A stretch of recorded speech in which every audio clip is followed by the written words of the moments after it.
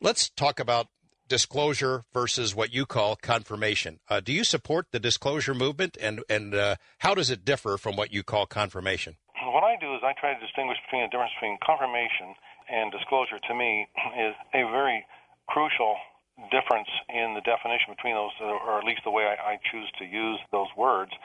And that is that confirmation, to me, means simply establishing or the acknowledgement that the phenomena exists, that it's real, getting the truth out as to just simply that the UFO topic is real, these things really do exist, ETs really do exist, and that's it. You draw the line, you stop right there, and you've just once and for all established that it's real.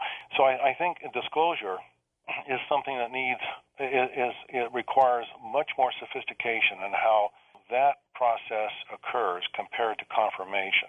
The confirmation is not disclosure. It doesn't require and mean that details have to be immediately flooded out, regarding craft and occupants and all kinds of things.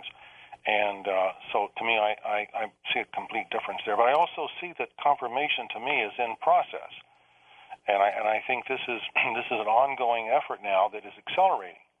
And I think that it's on behalf of the phenomenon itself, because the exhibitions continue and the involvement in people's lives continue.